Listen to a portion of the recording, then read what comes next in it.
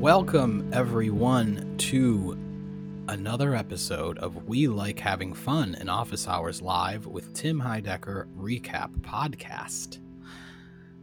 I'm coming to you today from Tokyo. I've been here for 2 days, and it's kind of crazy, but it's cool. I have to quarantine for 2 weeks, which means I can only be in my hotel room or at work, which kind of blows.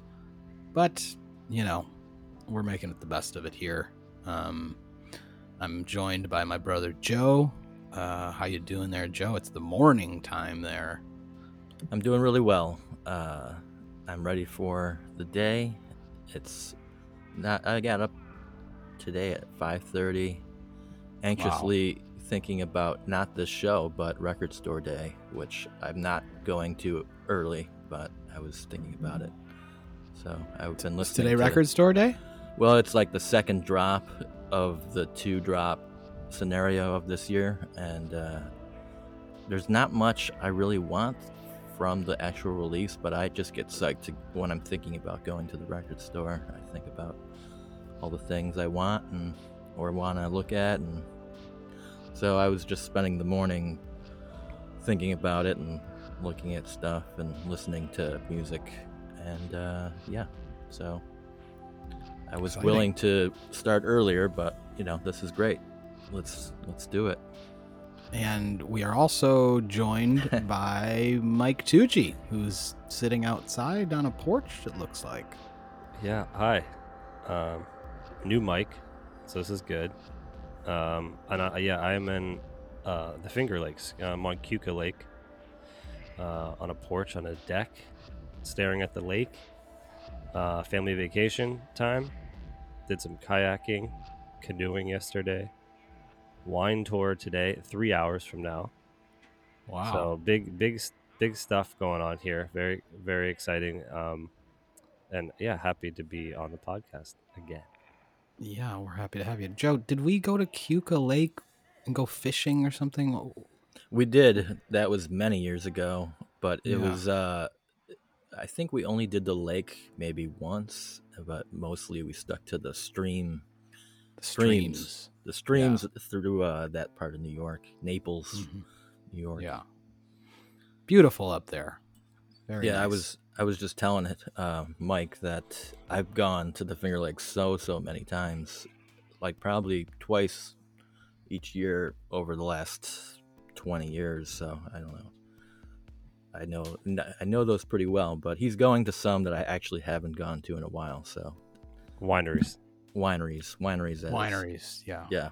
For the winos. There's a really cool wild refuge up there if you have a chance, and there's also really fun places to go in Ithaca if you're over on that part of town over there. So it's gorgeous. Ithaca is gorgeous. You seen those bumper stickers? I hope you have a good time, you and your fam. Thank you. Okay, the show. Again, we have a guest in studio again. This time we have Tom Scharpling. And I'm not gonna lie, I don't listen to his podcast. I'm not a guy that knows a lot about Tom Scharpling. I've obviously heard of him and seen him around here and there, but I'm not by any means a Scharpling guy. You guys, Scharpling guys? I can tell you I'm not a Scharpling guy in terms of listening to his show, but I became aware of him maybe from... First time I heard of him was maybe listening to Analyze Fish, an old podcast where he appeared, and then... Was he on Analyze Fish? He made an appearance when Scott Aukerman was not available, and he was the one who had to be convinced of Fish was not very good, and that whole thing. So there was an episode of that, and I discovered him through that, and then from there I've heard him on other podcasts. He's even had some podcasts with Mark Maron, and I think he is pretty funny, and he's kind of like a crank or a curmudgeon sort of guy that has lots of opinions, and they kind of got into that in the show. So, what do you think, Mike? Do you know him? No, I'm like you two. I don't, just kind of, seen him around, heard him and stuff. It's similar to the situation with Fish. My wife and I listened to the episode of like the Steely Dan critique from November, which they brought up on Office Hours. So I heard about him through Office Hours. I guess it must have been years ago, but only recently did I check out the podcast. And that's it. But yeah, not too much exposure to Tom Sharpling, but we'll get into it. Very great guest on the podcast. Okay, Tucci thinks very great guest. I do. I'm gonna probably take a not so popular opinion and say that my first note was that we were off to a slow start. I just thought it was not the kind of fun energy that we would normally have, and I don't know if that's just because that's kind of Sharpling's vibe, but I was just a little like, okay, and he didn't seem, there's the energy was kind of low or something to start, and I don't know, I just didn't really have a lot to note in the beginning of the show. Tucci, you have this Paul Schaefer bit, which was very quick, and we've heard it before. Didn't do much for me. I didn't have a lot of laughs in the beginning of this episode. Let's see. They noted the guy who made the new opening graphics, who was just a guy who did that on Instagram and sent that to them, and they said, "Oh, wow, this is great. Let's use it." So that's cool. We were all kind of wondering where that came from. A guy named Billy Thompson. Billy Thompson. Yeah, Billy Thompson. And yeah, there was a couple announcements, like another game night coming. They say next Friday, not. Yeah, I don't know. I was gonna night. ask you two. Is that, I couldn't tell the way Tim was speaking. I don't. Maybe it does sound like next weekend. But yeah, that's what I was thinking. Okay. And then he also said, "And Office Hours East," but he that didn't was even say more like ambiguous to me. Yeah, he didn't say like idea. it's happening or when it's happening or he just kind of. I assume that just means they're gonna do another one, and he talked about it very like, almost like he wasn't a part of it or something. Just like, oh yeah, there's this other thing, and I don't know. It just at this point of the podcast, the first like 20 minutes or so was very just very run of the mill for me. Nothing too crazy. They talked a lot about Tom's book, and I haven't read the book. It's a new book. I guess it deals with his issues that he's had in his life, and it's probably, I guess it's a New York Times bestseller, and people are loving it. He's not revealing any scoops about it really either. He's like keeping it on the down low and leaving it up to a reader to read it to discover whatever secrets he's got. And so it's sort of this, usually when someone's talking about a book that they wrote, they give you a little something. They give you a little like juice, and he refuses to give any juice. So it's sort of like, well, maybe I might not go there because I don't know what I'm in for, so that's how I kind of felt about the way he's handling his like talking about this book. I've already heard him push this book in other places without actually giving you anything, so I don't know. I feel like if that's a great strategy, but maybe people that love him will just read it no matter what, so that could be.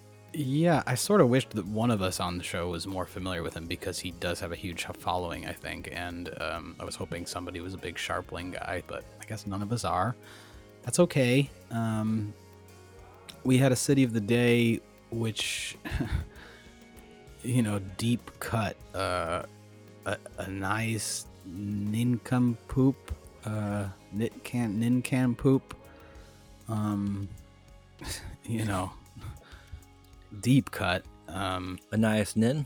I've read Anais 3 of her books. I'm a Anais fan. Nin. Okay, Here we go. Josie Nin. I've read like maybe not her most famous ones, but I'm a fan. She also, there was a movie that was made about her and Henry Miller. That was a pretty crazy good movie too. That is about her life, like a biopic.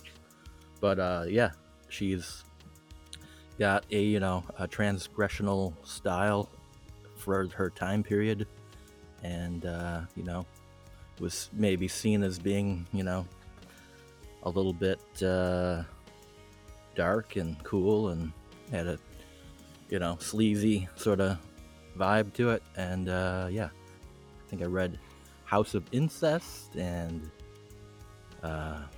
Little Birds, or a couple, maybe 51 Ladders or something. I can't remember all the names of the books I read, but she's really a good read if you like some interesting stuff. And women authors of that time period were not happening, so I mean, it wasn't they weren't taken seriously, and she was sort of like a really cool, head of her time author. And yeah, you can read her books.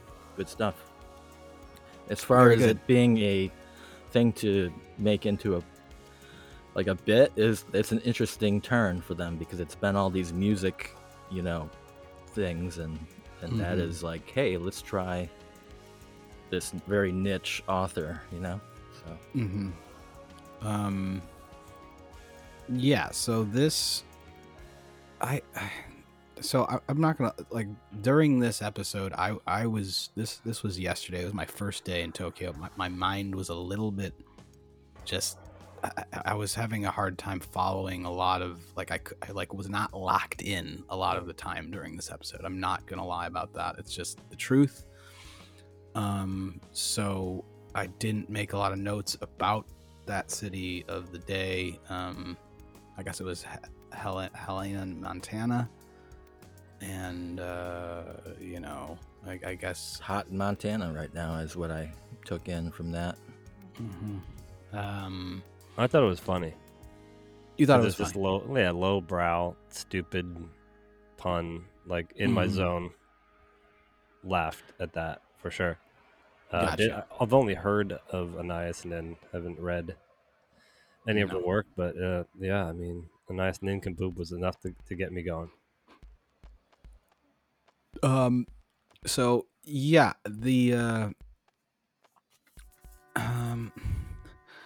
so there was a hothead hotline that I didn't really remember. If you guys have anything about that to talk about.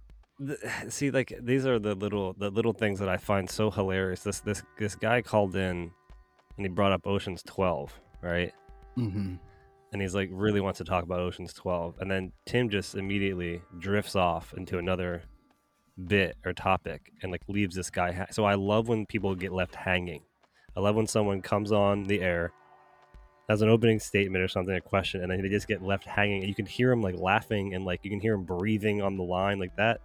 That is so funny to me. Just he actually went back to the guy, which was great. But he was on there for like at least 5 minutes. I mean, with and that was really good. And then Tim gets into Ghost Protocol from there. So who knows where that came from? But yeah.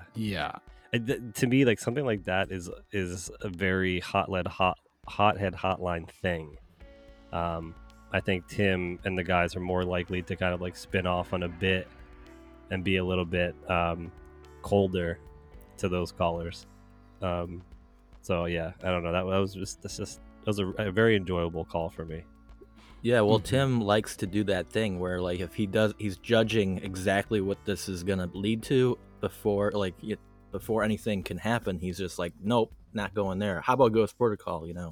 Switch topics to like what I want to talk about. And Sure, it's just this window into like he's not interested immediately and is very judgmental about anything that's not in his brain already. So he did get back to it.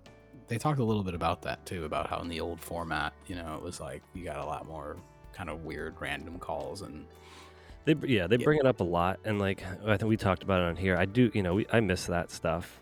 I miss this one guy from like Tennessee or something that used to call in. But yeah, I don't know. I think like I think there is something though. It is nice to have like-minded, friendly people call in on a regular basis. But I still believe this, like the hot hit hotline is a good way to get those in. But again, still there's just bits and people that are fans of Tim to begin with, so maybe not as much. But it's probably still fun to pick on fans though, in a way, like because they're coming in with like something that they think is funny, possibly, or amusing, and Tim easily like he'll like to like diss his fans a little bit to give them a hard time, and eventually he'll get to it, but it depends what kind of mood he's in. And I think because Sharpling was on, he was sort of in that mode of just like, let's try to be a little cranky, and I got that vibe of where he was sort of like doing a similar thing with Fred Armisen, like he was in awe of Tom Sharpling, and so he was sort of playing into the patterns in the speech patterns of Tom Sharpling, and kind of like you know what I'm saying? Yeah, that's interesting. Yeah, in my personal opinion, I didn't think that Tom Sharpling brought anywhere close to the like kind of fun energy that the last two in studio guests kind of brought. And I know that's not his vibe, but it just kind of made my experience during listening to a good portion of this, maybe up until what we're about to get to, which is the they somehow got to the Woody Allen thing, which we've heard Tim do Woody Allen before, and it kind of got into this weird place where Tom Sharpling was doing like a very old man version of Woody Allen, and Tim was like the younger Woody Allen, and they were talking to each other, and I thought that was hilarious. Like, you were that had legs. That had legs.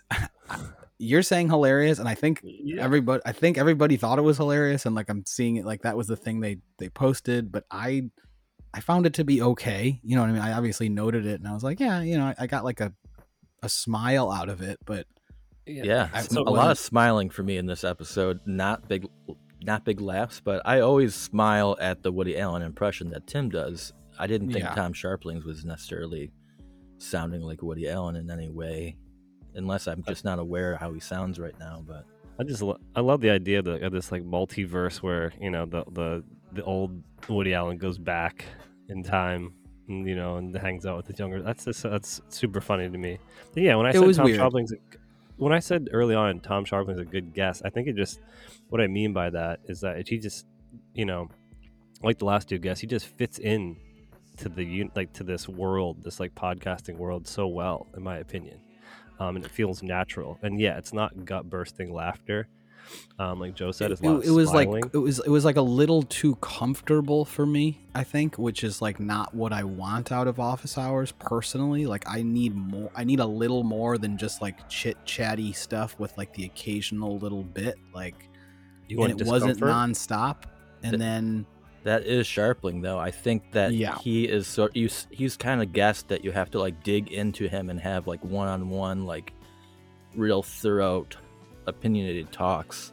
And he's not maybe best in this sort of format of office hours. He's good at like a one-on-one scenario, and it's really hard to get a lot out of him with so much going on. And he's just kind of falls out of the attention a little bit, I don't know if he felt like that. Yeah, and he wasn't like diving in with stuff the way the other guests have, where they're like, jumping on things and adding. It was like he's waiting to be talked to maybe a little bit more. He had to be like prodded a little bit. Like, what do you think of that about that, And that brings us to this game that I think finally kind of showed me a little bit about Tom Sharpling, which was the definitely sure what was it? Definitely Sure, No Way, and Fuck That, or whatever those terms were, where they just named things and, kind of like a fuck, marry, kill sort of a situation type game that went on for a bit. And it was funny just to hear people's, because there's such firm, there's such firm reactions to that's things. What Scharpling is known for, is he's super opinionated about everything and like wants to give big critiques about everything. So it was a way of like finding out what he covers, and where he stands on things. So I like the game. I don't know if it was going to be made for anyone else to play. I'd like the game to come back. Personally, I'd like them to do that again. Whether it's just with the guests, maybe they just, it's or the boys, but it's very typical podcast style game. You know what I mean? It's that's a super podcasty segment for sure. It's broad as shit and not, but I did enjoy it just because it just was like, okay, there's some content here that I can actually dig into and have a chuckle with, and I think it led to, I can't remember, they talked about different musicians and stuff and kind of got into it a little bit. And then out of nowhere, special surprise guest Sarah Potenza comes into the mix to, bring some awkwardness to the world here, which I got a little entertainment about Tom Scharpling. I don't know if you watching this was a very visual one where when she came busted in the door, the look on Tom Scharpling's face was like, what the fuck is this? And I think he eventually I think for a minute he wasn't sure if this was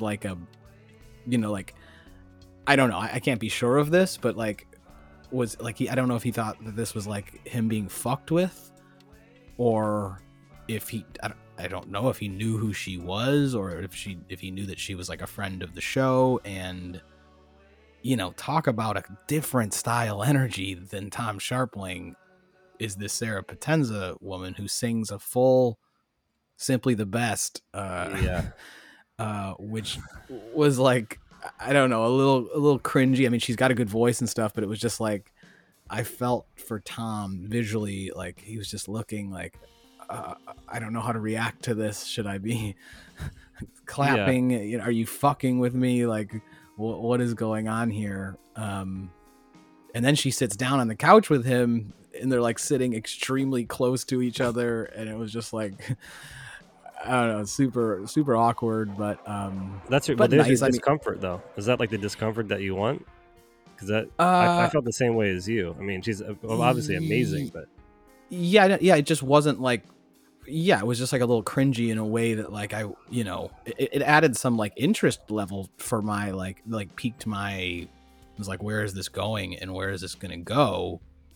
But she's such a I don't know, she's just such an energy of she's just such a type of, I don't know if she totally fits in with the kind of humor and stuff of office hours. She's kind of blue collar, kind of straight talking, and broad, and she's cool. I dig her, and I didn't know that she was on America's Got Talent, and it was just this whole new energy that just, again, I thought mixed a little strangely with the soup that we had of this episode, which was this this, I said, a little bit. And I'm also going to blame my brain. I'm a little bit loopy because I'm jet lagged and weird, and I've been traveling all over the world in the past 3 days. So it just, things were throwing me a little bit. And I don't know, what did you guys think of that? I really enjoyed the singing. It really woke me up out of the kind of monotony of the show that I kind of felt like you, where the show was kind of a little bit all over the place and not very memorable, and I couldn't put my finger on anything that was standing out to me. And then she came in, and it was boom, this voice, and at first I was like, do I like this? And I was like, oh yeah, I like this, you know, and it was good. And I was, of course, not watching it, just listening and thinking, yeah, cool, like this performance. And I think she brought a lot of energy after that, like as she was just like talking about stuff, and it helps the show for me. I think she brought a lot of different energy, so yeah, liked it. Yeah, I caught the show live, the first half live, because it was at night Eastern time. And then I had to listen to this back half. So I didn't know, when I was listening, I didn't know that she was there in person. I thought maybe she was just coming in, just had like a feed in. And then I grabbed my phone just to see, and then, she's like in the studio. And then my first thought was like, how do you, not just Tom Sharpling, but anyone, like what do you do with like your body when you're there, like watching someone perform? That made me so uncomfortable. Yeah, like 2 feet away, and like, was she hiding out for the first hour of the show? Like, right? It's like, what the fuck? Like, it was so like, it's weird to think about how that went down. I mean, so yeah, I the thought on that though. I mean, obviously, I think it's just like, just some logic that she's in town for the show, right? They're buddies, and it's like, hey, stop by the studio. We're doing a show here at this time, whatever. It happens. Tom Sharpling happens to be on. He happens to have a book come out. Just sing a song, and we'll just say it's for Tom's book. And that's, to me, I'm assuming what happened. Yeah. Right. I think there's a big love for Tom Sharpling. I think the office, like Vic, like, we found out later that Vic's been sending him sound clips for years, and 10 years. I think that, like, so we're not Sharpling guys, but I think the rest of the boys are big Sharpling guys, and like you noted, and I definitely noted that in After Hours, Tim mentioned that, like, during their little break, Doug said to Tim, like, that's an all-timer, and it was a night show. So like, I think maybe they were like feeling like different energies, and I think maybe they were a little, I don't want to say starstruck or something, but I think because they're probably big fans of him and having him in studio, and it being like a smooth show that just kind of moved and was fun and had these different little twists, I think for them internally, they were loving it.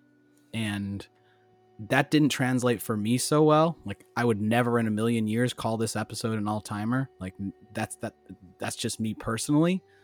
And I almost question whether Doug's saying that completely honestly, or if he's just being, like, that's just something you say.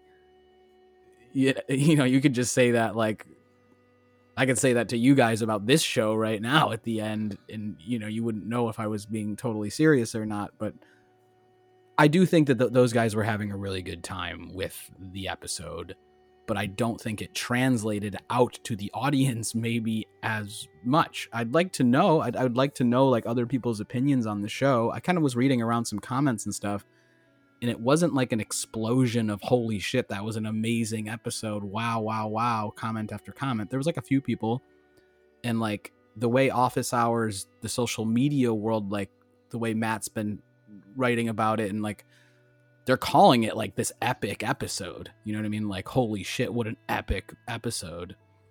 I think what that is Tom Sharpling has had the best show for so many years, and he's like considered this icon and especially to get him.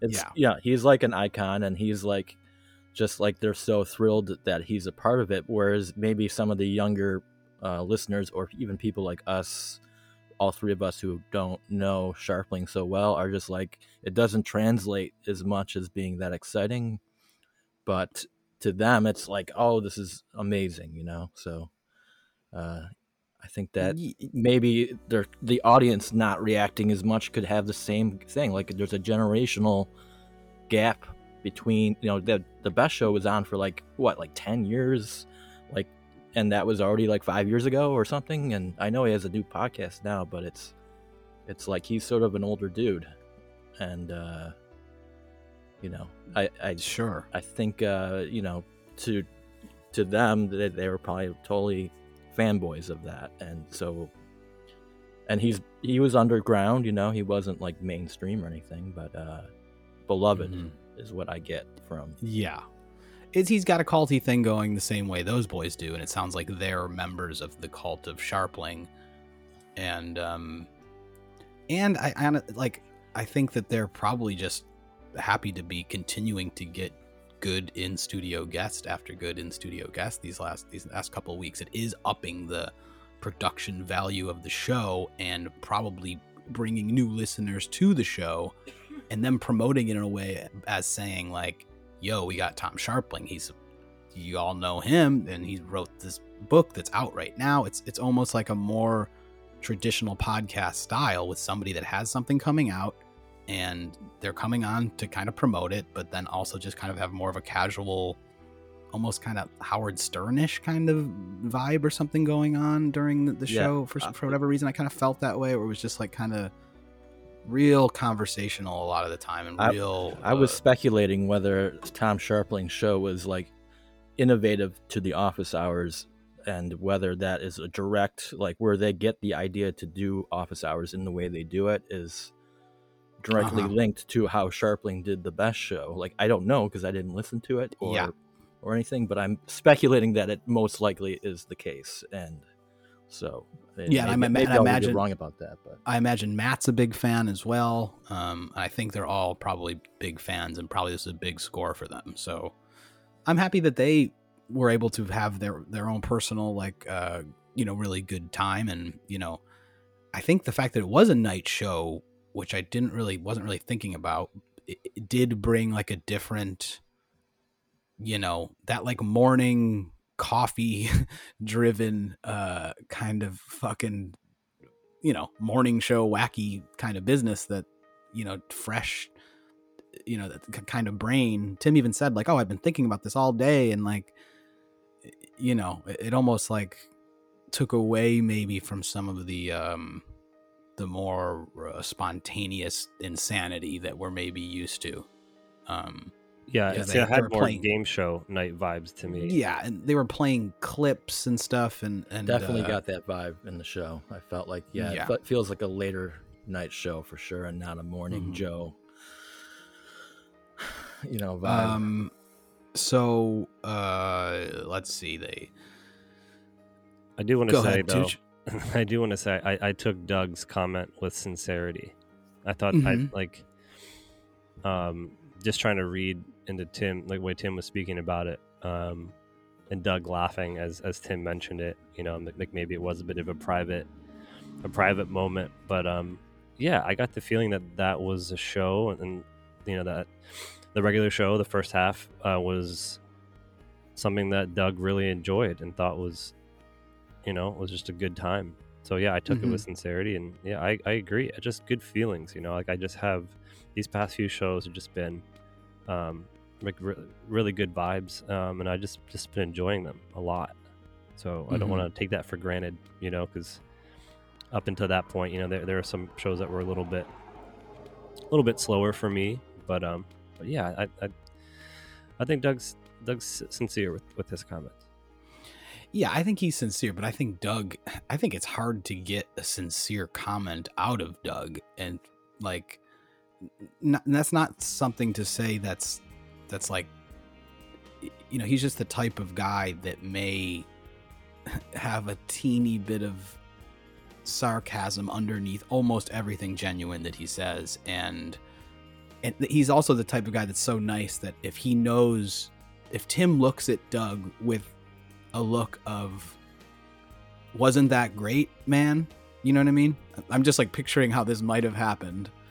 And Doug's almost like giving Tim what he wants to hear. You know what I mean? I'm totally, this is total speculation, complete speculation, but I could see, Doug's like such a nice, polite guy. And I think if,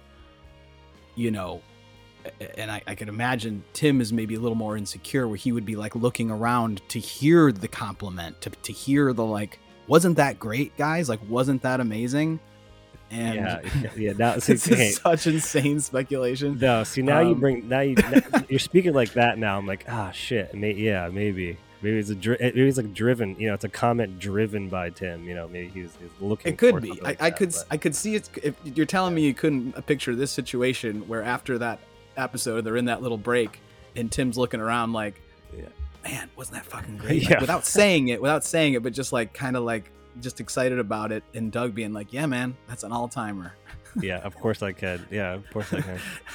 Or what's more? What can you picture more? That, or just Doug out of his own, just out of his own warmth, just coming up to Tim, patting him on the back, saying, Tim, I just wanted to tell you, I thought that was an all-timer. I thought that was an amazing show.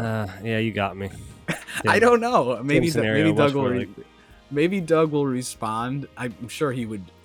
I think that all these guys are really happy about the show, and they would never tell us the truth in that matter. But either way, you really liked it. I agree that Doug is more sarcastic in Office Hours reality than he is, I think, in other places of when I hear him. So yeah. He's a little bit more a different kind of guy when he's on the Poundcast.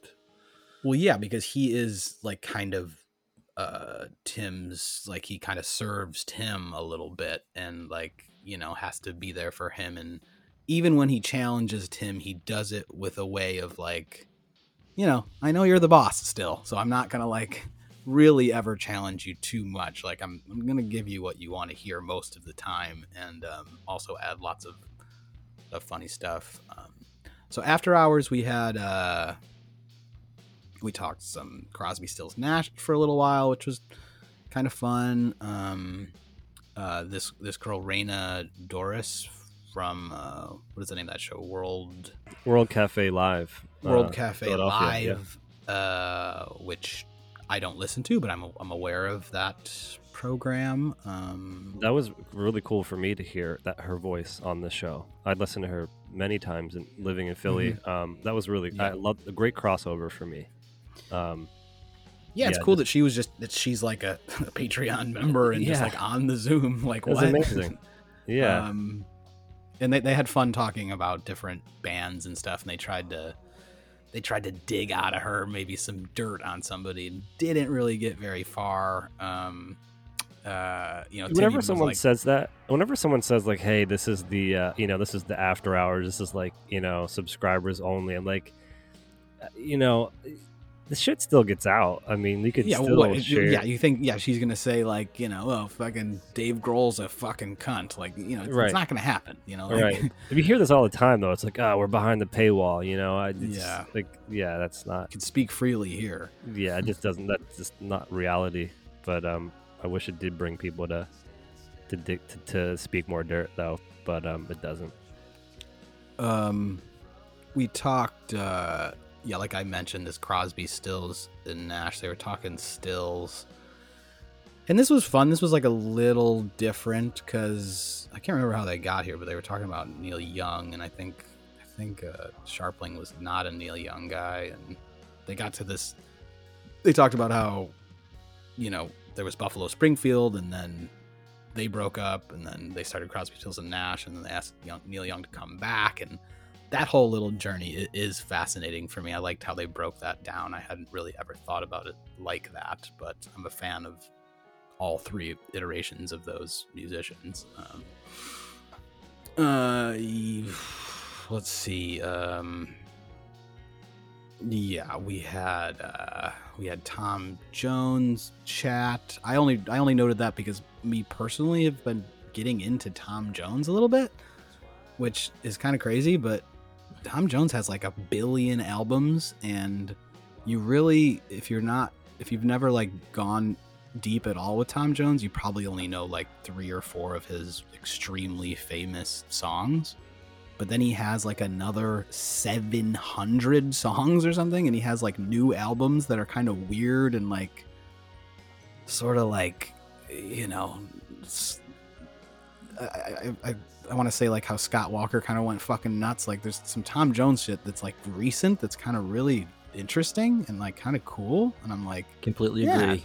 I know. I'm like, yeah, what you're Tom talking Jones. about. Like, yeah, it's like what the fuck is going on with Tom Jones? Like he kind of like stayed cool and like kept making stuff. So anybody who's like never given him more of a try than like it's not unusual. Like there's a lot of actually unusual stuff that he's done recently. So I don't remember why I went down a Tom Jones hole recently, but I did. And I was like, yeah, there's a lot of really He's been doing cool- press lately, and so you can hear him talk about his life, right now, and he's being Mhm. pretty open on podcasts. So that might be why you're aware of him now more so. But yeah, I took a little deep dive myself, and I would say there's a huge amount of work to appreciate there. Yeah, there's like a shit ton of records. They talked about some guy called up and had a cut up hand who was in the hospital, which was bizarre.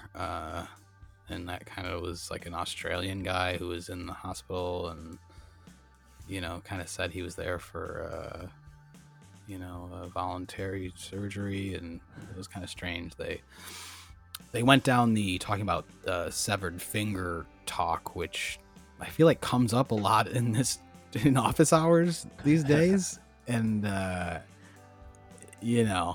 obviously I have a personal strange connection, like that kind of like pops up in my brain more so than other people.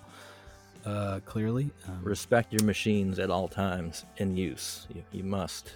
You must respect your machines because they can tear your finger off. It only takes a second for only takes a tragedy second. to happen on a machine. Tragedy. Ugh. but I'm around it- machines every day, so I know Yeah. how fast things can happen in a machine shop. So this guy must have not been respecting his machine, and should have been wearing gloves. Got some tendons cut up.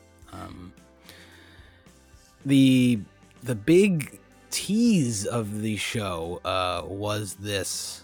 Oh my God, we're doing a drop concert, and Tom Sharpling is actually gonna be involved in the drop concert as well. And it was like, wow, what is this gonna be? This is gonna be nuts, isn't it? And I felt like it was just a drop concert with longer samples in it. I think what Tom brought to the table was just like 20-second long clips from interviews and stuff like mixed into the drop concert, which was fine. I mean, there was some funny choices in there. But I guess I don't know, the build up for it was like a little, and Tim said, oh, maybe Sarah Potenza can like sing a little in there, and she didn't. I think he like pulled back that invitation a little bit, which that would have been cool. I think to get like a live singer like humming along or something could have been fun. And I even think that it seemed like Vic and Doug maybe pulled back a little bit because they wanted to let Tom do his thing, and it ended up to me not being as memorable or incredible as I would have hoped. But I don't know, that's very nitpicky. It was fun. It was a good long drop concert. It was good. And it was kind of fun to hear some of the longer little beats. What'd you think, boys? Same. Yeah, it was good. It was good. Real quick though, I know you want to move on. I have to bring up the Art Garfunkel impression though, because I love the art every time. You guys aren't into that? No, I can't remember what it was in what they were talking about and how it got there, but Lumix camera. What camera should I get?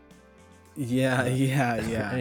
Like just whenever Tim just gets into that whispering voice with the reverb on the mic, like, man, I can just hear him do that for an hour. Yeah, I agree with that. I love the Art Garfunkel takes, and him being like so impressed. I don't know if the word's impressed, but like enjoying and entertained by how Art Garfunkel comes across and is serious. Yeah, and he's always asking Paul Simon awkward. for like advice and stuff. Like, Yeah, I like the idea of him just like calling up Paul Simon and asking him like about this camera, and just talking to him for hours and wasting Paul's time talking about this Lumix camera. very indecisive art. That's just it's so good. It's good when it's like a completely strange, like Tim looks around the room that he's in and obviously just sees a Lumix camera probably in in the room in front of him and just goes with that.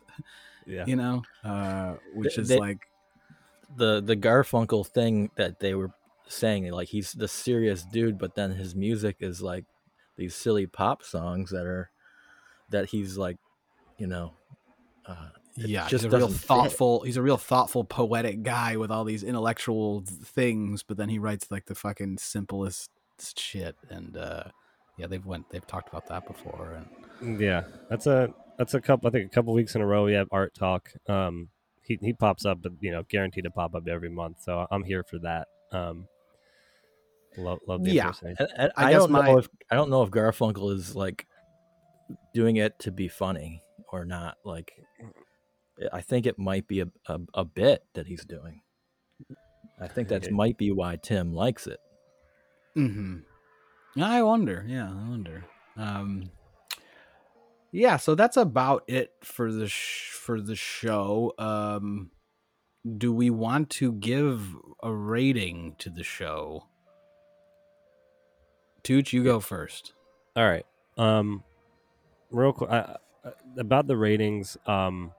You have a note in here. I see that. Do you see that note? Yeah, I see that note. I've been a bit high, I believe. Now, I only say this because, I mean, it's a praise for the show, because I think the Office Hours is kind of evolving and building and getting better. But I think I need to be a bit more reserved with my ratings. So just with that in mind, I'm gonna go. I'm gonna go 8.1 with this one. Okay. I want to. Yeah, that's high. I know it's high, but yeah, it is though, because it's not. I don't think this is an average show. Like I don't. Yeah, no. Listen, you're entitled to do how the way I'm doing it is like my knowledge of Pitchfork and how I'm equating that to this, like where 8.1 is fucking high. Like that is a way above average show. So I think that's totally fine. All right, I'll stick to it. But you liked it. I did. You liked it a lot. Yeah.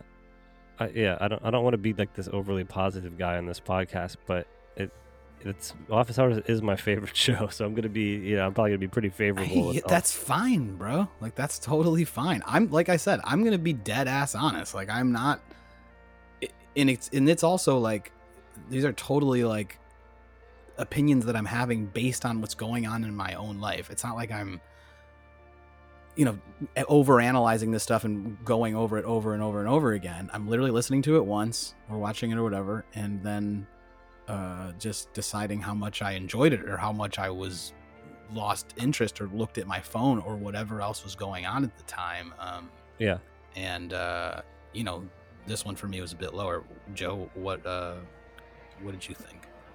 Yeah, I want to echo what Tucci is saying about maybe dropping my rating based upon the Pitchfork, Joe, you've been throwing out like 4s and shit. You're doing a 5. Yeah, you're fine. I know, but that's truly how Pitchfork lives. It lives and dies with. They'll throw out those low ratings even for things that you sort of still can listen to and like. But I think this one does make me want to think about things again, because I listened to the episode, I was entertained, but I mostly was smiling and not laughing, and but I was entertained. So where I come down to is I think it has to be a 6.9 for me. Yeah, that's high 6s, low 7s is what that sounds like to me. And that's, unfortunately, in my opinion of Pitchfork ratings, there's nothing worse than a 6.7 or a 6. Like, it just tells you nothing. It tells you don't need to run out and listen to this. It's good. It's fine. It's not an 8. It's not, you don't need to go run and listen to it. Like, they did a good job. Like, and like, that's honestly one of my problems with Pitchfork. And that's why I think the Pitchfork rating is kind of fun, because you can say something is good and it's pretty good, but it's not crazily memorable, and it's just like, all right, they did the job. The new Bright Eyes album, it's a 6.9. You know what I mean? Like, but I really like the new Bright, like I really like it, and a lot of people are going to really like it. But like in the overall, kind of catalog of the whole universe of the thing, and like the highs that they've met and the whatever, it's like, is it getting up there? For me, no. For me, it's definitely like a 6.5 or something like that. It was in the not rushing back to listen to, not finding like a greatest hit moment from it. There's nothing in there that would be like, there's no like saving hilarious thing that happened for me personally. I can't think of one thing that I was like chuckling real hard at, which and so that's that. And I had a chance to listen to the Joel Hole. You guys didn't. It was very fun. Maybe we can talk about it in another week. But they got a lot more into the music, and Vic was definitely not reading so much. I think that maybe he changed his kind of approach and maybe just had some notes and just kind of went through it. He seemed much more comfortable. They kind of joked around a little bit about that. They listened to a lot of songs, and it was like much more of a, kind of regular sort of thing. And it was great. It was, the Joel Hole is fun. They talked about maybe doing some other holes. Doug said maybe like a Genesis hole.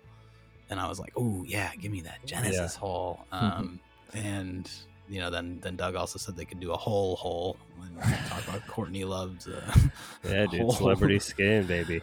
Hole. So yeah, he brought that up on the last time, I thought, the hole, but maybe that's a throwback. But let's get into a little of our own after hours here, which is of course a little Poundcast talk. The episode we're going to talk about is Nick Murray, who is a skater, and he has a skate company called something that I'm not remembering. Is it like Fancy Lad? Fancy Lad is what it is. I'm not a skater. I'm not in the skate game, but I do like, I think Doug's little videos that he posts are really good on Instagram. I don't know if you ever see the stuff that he's doing with the skateboard, which is like very goofy shit where like sometimes he cuts it up and does like some stop motion things that look like tricks, and yeah, it's great. He's just always incorporating like a strange thing into his tricks, which, you know what, for skateboarding, it is hard to come up with anything original at all in skateboarding these days. Like, it is just not easy to do, and like I appreciate that. So I thought the main body of the Nick Murray episode was kind of meh for me. They kind of just talked a lot, not a lot of real funny stuff, and I felt like they kept talking about how, we'll do that in After Dark. Like, it was like anytime they wanted to talk about something funny or fun or interesting, it was just like, oh yeah, we'll save that for After Dark, which they did. And I found the After Dark to be more entertaining than the actual show, which was like a whole nother hour, where they did Doug told this story about taking MDMA in Barcelona, and then they did this Goosebumps kind of thing, which was songs or moments in music that give them goosebumps, and they played examples of the songs, and that was just very very, I want to say affable. I don't know. It was very like just intriguing, and I liked everything that was going on during that bit, and having those little examples and stuff, helped kind of just keep it moving along, to hear people's like, that's just interesting to hear what song gives you goosebumps, and the choices they were making were all over the place, and Nick Murray had some interesting ones. Doug had a couple weird ones, and some that were on the nose, and other ones, and Joe, you listened to the Poundcast and you said you enjoyed it quite a bit. Yeah, I listened. The main episode I found interesting just because the guy has a a cool story. He's like just a blue collar kind of guy, working at an airport and talking about doing that. And I found that just like a cool, like everyman kind of guy. Reminded me of myself a bit. And then then he's an artistic guy who started a company doing a skateboard. He has like a bunch of guys that all are making like strange things with their skateboards, and like it sounds like a little arty project thing going along with like being skateboarders. And I didn't like go and like check anything out, but I listened to it the other day and I was like, yeah, this is really interesting stuff. I liked the main episode, and then when they did get into After Dark, of course, that was definitely a better part of the show. But it was a fun listen, and yeah, no, it was good. I really I did like hearing those Lost Boys songs for sure. Oh Like my god, yeah, the Lost Boys songs, like the comparison totally of the like two. I got to like going and then listening to those songs again later and being like, yeah, this Tim Capella version of this song is amazingly good. And then I listened to the other one, I forget the name of the band, but the one with the chorusy kids like singing along, and whatever that one was, and I was getting goosebumps listening to that. That's a goosebumper for sure. That Lost Boys, and then I you think of the movie. I was also just trying to think of things that used to give me goosebumps, and like. So, like, one thing that used to give me goosebumps was, like, OK Computer, and then, so I put that on, I was like, does this still give me goosebumps? And it mostly doesn't, but except for one song in particular gives me a little goosebumpage, and that is Climbing Up the Walls. Like, when the guitar kicks in that end part of the song, boom, goosebumps. So, there is that for me, but... I feel like there's lots of music that gives me goosebumps, but I couldn't like pinpoint like certain things at the moment. It was maybe some Square Pusher stuff or some weird guy. Yeah, some Pink Floyd gives me the bumpers like crazy, but like it's almost, it's like real specific guitar solos, and those have changed over the years. I mean, when I was a boy, fucking Wish You Were Here would give me goosebumps, but that changes over the amount of time. You get your goosebumps get desensitized as time passes. I'm getting bumpers on a weekly basis. What's that? I'm getting bumpers on a weekly basis. From what? Just music, man. It's so good. Well, come give us an example. So Joe brought up Radiohead, Kid A, the first track, Everything in Its Right Place. That's a bumper. Yeah, for me. yeah. It's still bumping you, dude. Yeah. See, I don't think it's bumping me anymore. Aphex Twin. It did. I've been listening to Aphex Twin, getting bumpers. Okay. Which album? Well, probably the Selected Works album, but a lot of his stuff does. Listened to some Donald Byrd yesterday. Oh, nice. Yeah. Doug brought up the jazz. Eno. Doug played that Eno song, which I think is maybe from the music from Airports, or I can't remember which album that's music from films, maybe music from films. And that's a beautiful song. I mean, that one, that kind of stuff bumps me up a bit. I'm listening to music. I'm listening to music like probably 6 to 8 hours a day, just working. Totally. Which is great. I'm super. Yeah, I'm in a really nice spot where I can do that. But yeah, like I'm just crushing music all day, and yeah, I get the bumpers every week. I'm getting bumpers from a jam band called Goose. They have a song called Honeybee.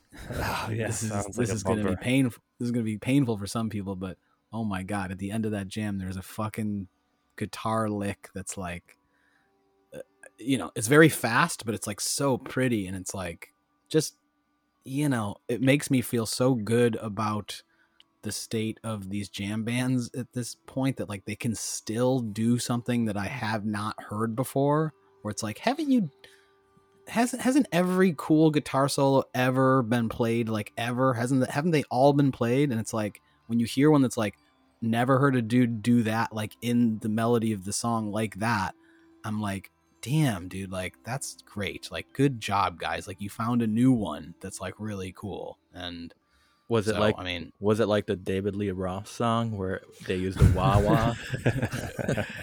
Yeah, that was, again, that was really fun. The Poundcast really went in on all that stuff. That was funny. They kept listening to that. I love in the Poundcast when that had me. They'll listen to something. I was laughing hard for that. I was laughing more at the Poundcast than I was at Office Hours this week. All right, I'm just gonna fucking say it. So sorry, everybody. I agree. I did too. And so, Tooch, you got to finish up. You said you'd listen to the first half of that Poundcast, but the second half is great. Cool. I'll finish up this weekend. He did mention this Bo Burnham special, which I have to mention because even Doug said everybody's talking about it. Everybody's saying it's so great. I watched it and I was pretty fucking impressed, man. I thought it was really good. I thought it was really well done. I'm not a Bo Burnham guy. I didn't really know that much about him. Like, I knew he's been in some things, and I just threw it on. There was a movie I just saw with him in it that he was really good in. 8th Grade? No, it was... Or no, he directed that, I think. He directed that, and that was very good, too. I didn't see that.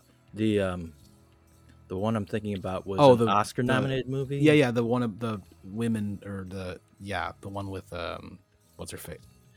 Yeah.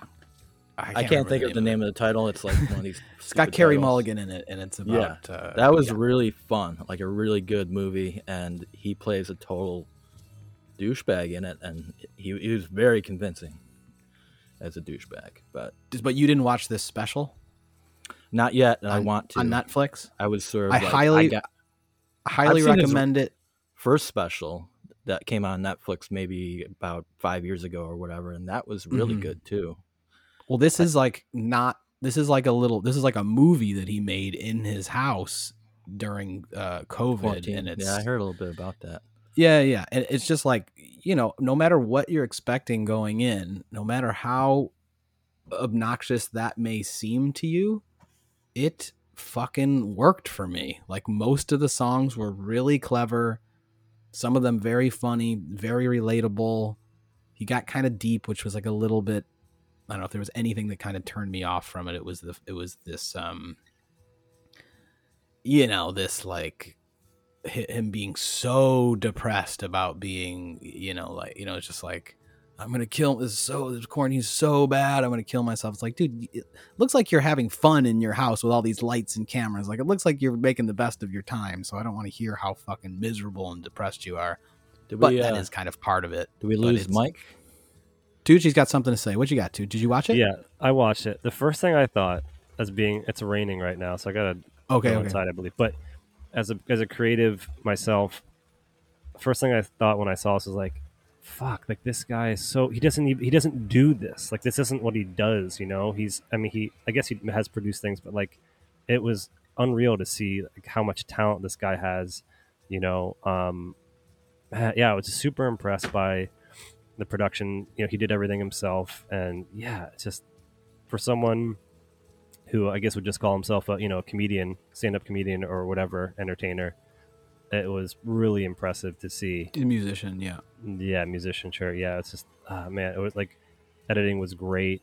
Inspiring as fuck. Very inspiring. Hell yeah. It's like, if you're sitting around not doing anything and you watch this, you're gonna feel like a piece. I think that, thankfully, the three of us, I don't think we'll feel. I think we all are quite productive and have creative out things. But like, like a stand-up buddy of mine, I told him to watch it, and I could tell, they must watch it and be like, fuck, why didn't I do something like that? Because that fucking thing has blown up, and now they're going to release it theatrically, And that motherfucker is going to be a goddamn fucking household name now soon because of that thing. And all he really did pretty was much already is though. Like I know, but this is going to next level him. I bet you he's being given millions and millions of dollars now for his next thing for sure. The other thing I was thinking about was like, I was asking myself, like, am I capable of doing something like this? Like, am I capable of producing something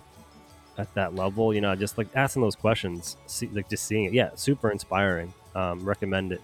Well, I think what he had, I mean, listen, he had the time, he has the money to buy all the equipment that you need to do that, which was a lot. I mean, he had a lot of cool lights, like every little gadget and kind of fun thing you'd need, he had. And he had the talent to, like, you know, need a keyboard, need this, you know, you need all these things to kind of make that. You need a nice computer, you need a fucking million cables. Beyond.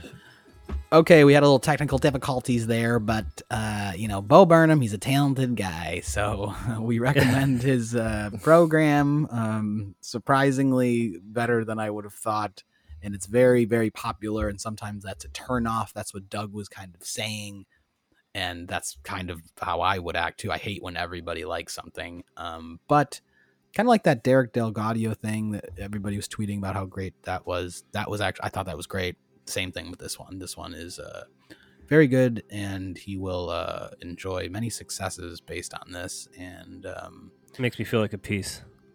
Yeah, it makes you feel lazy when you watch it. It makes you want to go do things. I mean, I love things like that.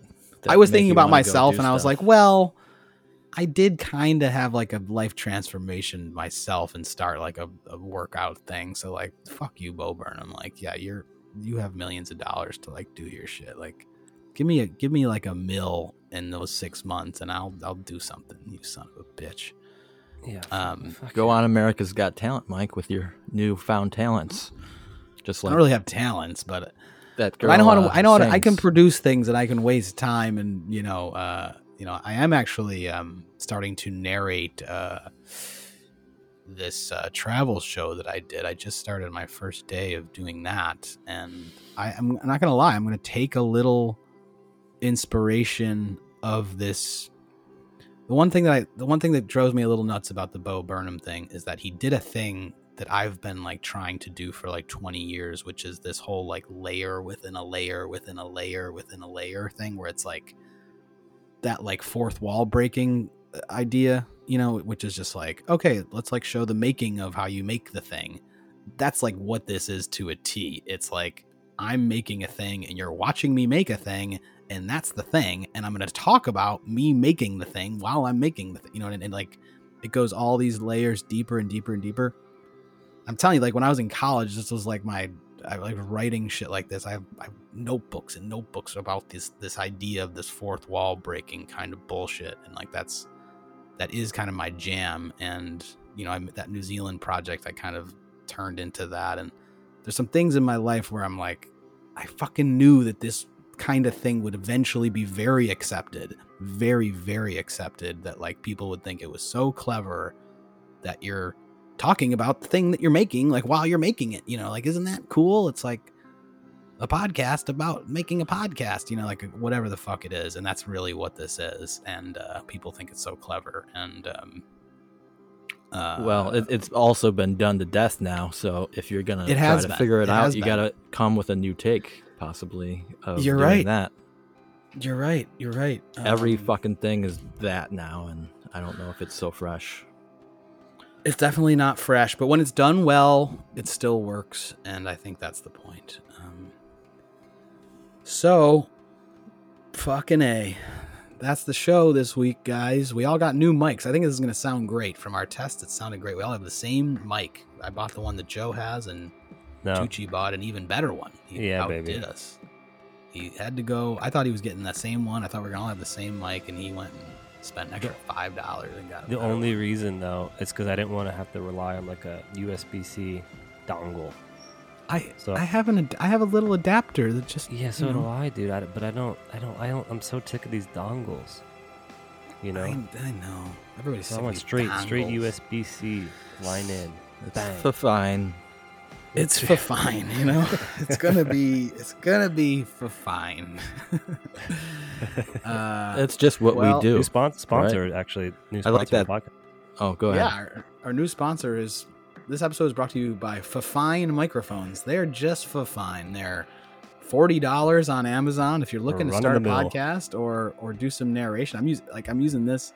I was bringing my whole fucking rig, which is a UA. Schlepping that around. It's just what you do, Mike. Schlepping this heavy shit around, and now I'm like, I'm just going for fine, bro. Like, I'm gonna narrate this whole bitch with a fine. It sounds fine. Hell yeah. The show is also brought to you by our co-host Mike Tucci, who has to make a T-shirt for me. Yeah, I do. And Joseph Allen Art on Instagram is another sponsor, and Jam Band Workout, that's another sponsor. We just sponsor ourselves here on the program, so thank us for doing that. So go check that stuff out. Tucci does the graphic design, Joe does abstract art, I do workout videos, amongst other things. And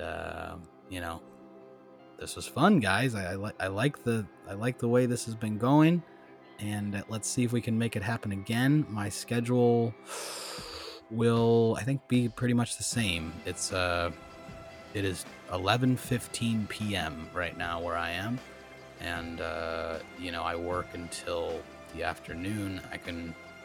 I can do this earlier, but I will not be able to do this much later in the future. So we'll figure it out. We'll see what we got in store for next week, and maybe we'll do maybe if Saturday mornings are good for you guys, it could be good. So it works for me. We'll pump this. I'll pump this thing out, and we'll see you all next week on We Like Having Fun. Goodbye. Bye. Goodbye.